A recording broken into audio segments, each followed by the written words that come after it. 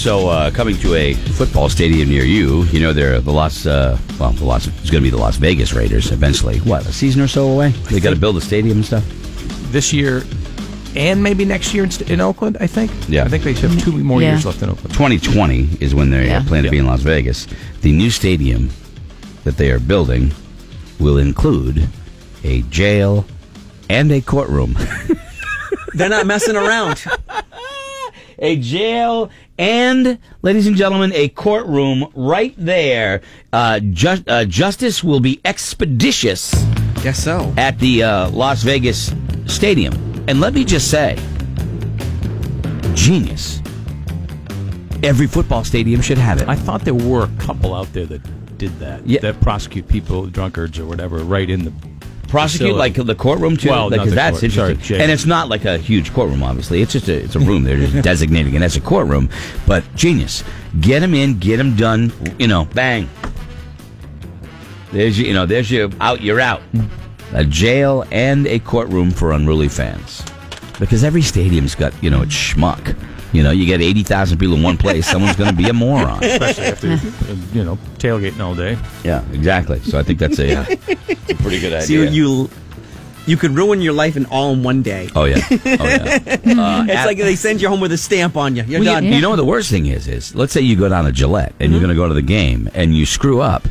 They'll ban you. You will not be able to go back to the game. Tickets, yeah. And if let's say I give you my season tickets, hey, I can't go this week, you go, and you screw up, I lose my season tickets, which I probably had to wait years to get. Because there's a waiting list. So it's crazy. I have a friend of mine who a season ticket holder. He was in the men's room, and a drunk guy next to him turned and urinated on him because he was drunk. And so my friend, pushes him, hand in the chest, pushes him like, dude, you're peeing on me, And the guy, dude, you're peeing on me. When in your life do you ever have to say that? I mean, if you're paying for it, dude, you're peeing on me. And he pushed him, fell down, and a little bit of a kerfuffle, Oh, great choice of words. Well, maybe he pushed him a little. He's pushed him. Sounds like he pushed him hard. He was drunk.